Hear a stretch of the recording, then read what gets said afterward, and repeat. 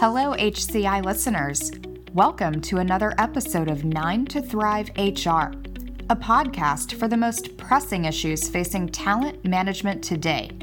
A podcast that allows you to hear from experts and practitioners in the field. I'm Holly Pennebaker, HCI's Digital Content Program Manager, and your host for today. If you're listening on iTunes, be sure to give us a rating. It helps other talent-minded people discover the program. The title of today's podcast is Turning Workforce Guesswork into Talent Science Part 1, Getting Your Data in Order.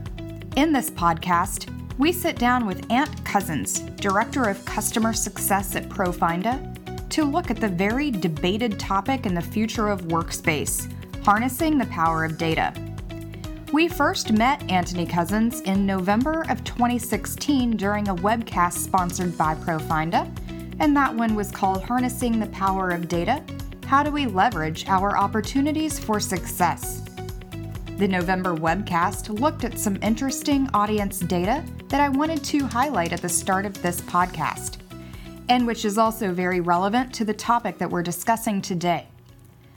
All of audience members asked, 72% voted yes. Capturing strategic people data is a priority for their organization. Of all audience members asked, 46% voted no, they weren't happy with the amount of people data available in the organization. And finally, 64% agreed that HR owned the responsibility for people analytics within the organization, but when asked who should own the responsibility for people analytics within the organization, almost half of the audience did not specify by a single department, but instead, they answered all of the above, referencing HR, finance, operations, marketing, and sales. 6 months on, I'd like to welcome Ant back to revisit this topic. So Ant, if you could first introduce yourself and tell us a little bit about your background in this space for our audience members. Sure, thanks, Holly. My name's Anthony Cousins, and I'm the Director of Customer Success at Profinder.com.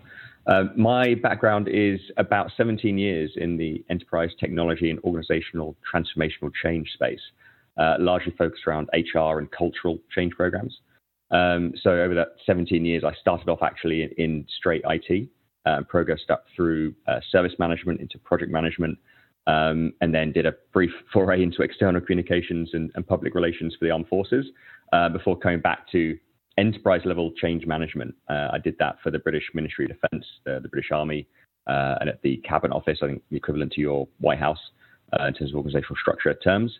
And then for the last 3 or 4 years, I've been doing that for Profinder. So my role at Profinder is about advising companies and consulting companies on the data they have available on their people and how to maximize it. So that's been mostly in the professional services sector, but also the legal sector, and the engineering and the construction sector.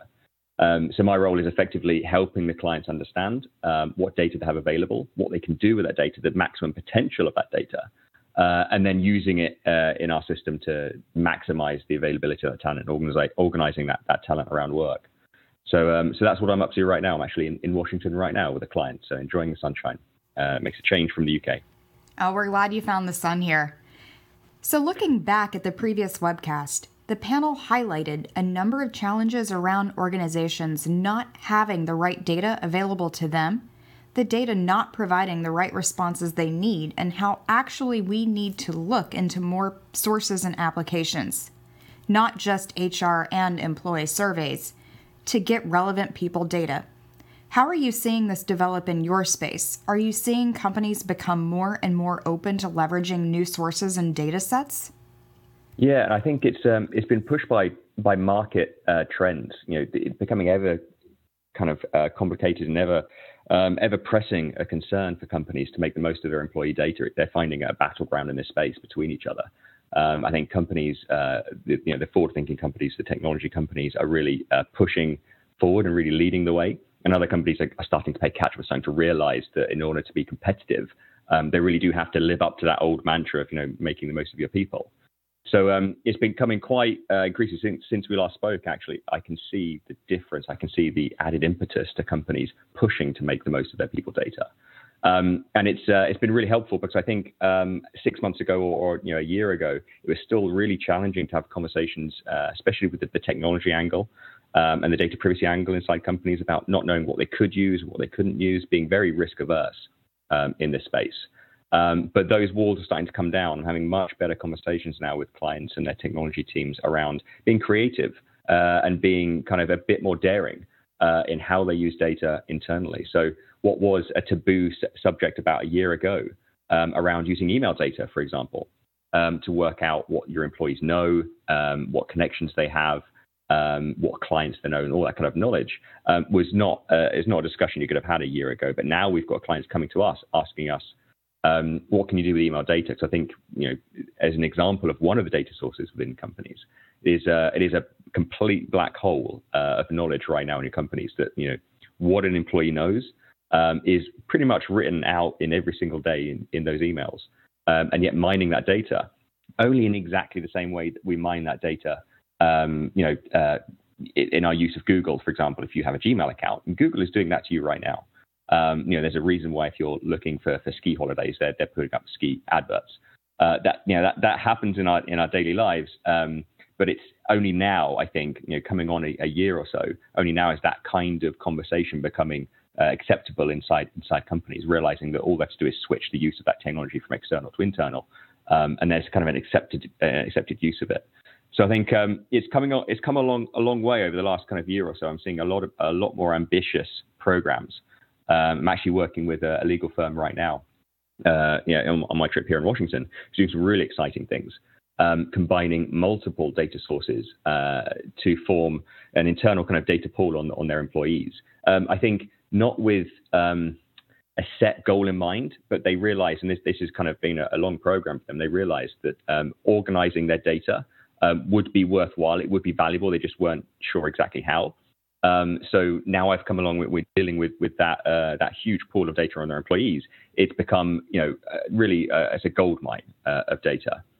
Looking at not just standard HR profiles, but application profiles, the activities that employees do in those other applications on a daily basis. All of those activities and those actions, those triggered events, tell you what employees are doing. They tell you what they know, who they know, what they're working on. All of that can now be leveraged using not just artificial intelligence or natural language processing, but in some cases pretty simple mathematics to work out what people know. So I've seen it move a long way in the course of the last year. Even in the last 6 months, I'm having a completely different kind of conversation now with clients about what they can leverage in terms of data inside the organization. All right, thank you, Ant. And so can you reference any examples of organizations that you've seen that are doing this very well?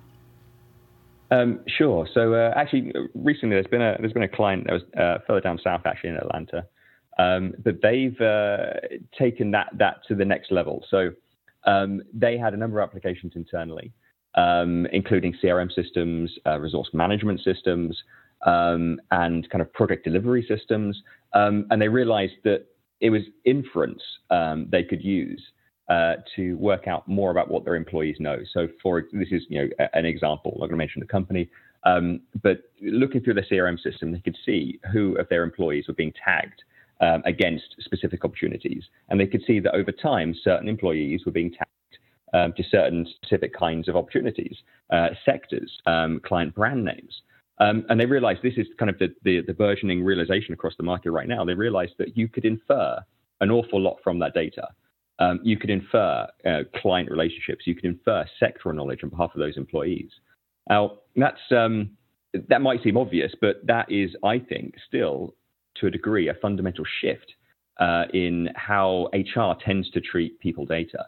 The classic HR systems, which require validation and an element of kind of bureaucracy and process for the employee to try and get a tag or a skill or a piece of knowledge on their profile, it doesn't really happen. Because of that, I need to get my manager to sign off on it. There's a whole, maybe a competency framework we need to understand. So the chances of getting a large amount of data on employees is very, very small. For some research we did in the UK, actually, with a couple of professional services firms there, we found that only 6% of employees had anything more than 3 skills on their profile. And yet when we spoke to the resourcing teams there, the skills that an employee had was the single most important thing to know about an employee and to know whether or not they were relevant for any particular client opportunity. So getting back to this example in Atlanta, they figured that out that if you think about data in a different way, that it doesn't have to be validated 100% accurate. All you need to do is infer and really have a little bit of guesswork in there that this, all these combinations of data points might tell us this employee knows X. That's all you need to get to, because then you can ask the employee. And I think that's the fundamental shift we're seeing, is that the realization that if you give an employee a blank sheet and say, tell us everything you know, you're going to get a blank sheet in response. But if you suggest to the employee, here's what we think you know, just confirm it or not, that's a much easier question. And you'll get a vast amount more data from that approach. So that's the approach this company took in Atlanta. It's actually the approach we're now taking with all of our clients. I'm doing the same thing in Washington with a legal firm right now. Is what can we infer about employees and get them to confirm, as opposed to just allowing the employee to write it out for themselves.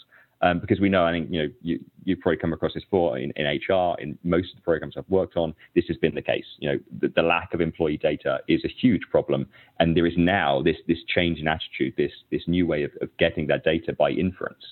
So that's been really interesting, and it aligns with the win conditions of the employee. I think that the challenge we've had previously, of course, is that LinkedIn, as we know, knows more about your employees than you do. That's the case for pretty much every single organization in the world. And that's the case because there is an inherent self-interest in the employee filling out a LinkedIn profile that eventually will be used to get themselves a new job. So all of their previous experience, their skills, what they've worked on, the dates they've worked there, the job titles they've held, the summaries, all that info locked up in LinkedIn, and then effectively, as we know, kind of sold to recruiters. So there's an inherent interest in the employee in having that profile on LinkedIn. There is no inherent interest in the employee filling out an HR profile. So the other change we're seeing is aligning those win conditions that make the question really easy for the employee, and you'll get more data. But even more importantly, if you can be clear with your employees, the reason why that data will be valuable to them, because you're going to use it to apply them to more relevant projects. You're not going to tell them go into this project just because you're the nearest person available, but actually here's a project that aligns with your interests, aligns with your skills. If they make that connection and they understand there's a win condition, there's a benefit to them in doing so, you're also going to improve the quality of the data. And that, again, is the approach that not all, but a lot of the more forward-thinking companies are taking right now. It's a competitive recruitment space in many industries. So finding a way to differentiate your employee value proposition based on more employee empowerment and employee engagement is a second kind of facet of that new forward-thinking approach and attitude that we're seeing in some of our clients. So I think that answers your question. I might have diverged ever so slightly there. All right, thank you very much. And so what do you think the future looks like in this space? How can organizations move to a better, stronger position around harnessing data, specifically highlighting any recent innovations you've seen? Sure. So, clearly the artificial intelligence piece is huge right now. You can't, read a blog without seeing mention of AI. And I wanted to take the opportunity to be a little bit more specific about what that means and the potential of that, because that is the driving force in the space right now. The use of AI is the biggest innovation coming around. So there's things you could do with your approach and your attitude towards data, but the use of AI, specifically things like natural language processing. A lot of the information on employees, a lot of what they know is out there in abundance. It's in free text sources. It's in free text CVs. It's in emails.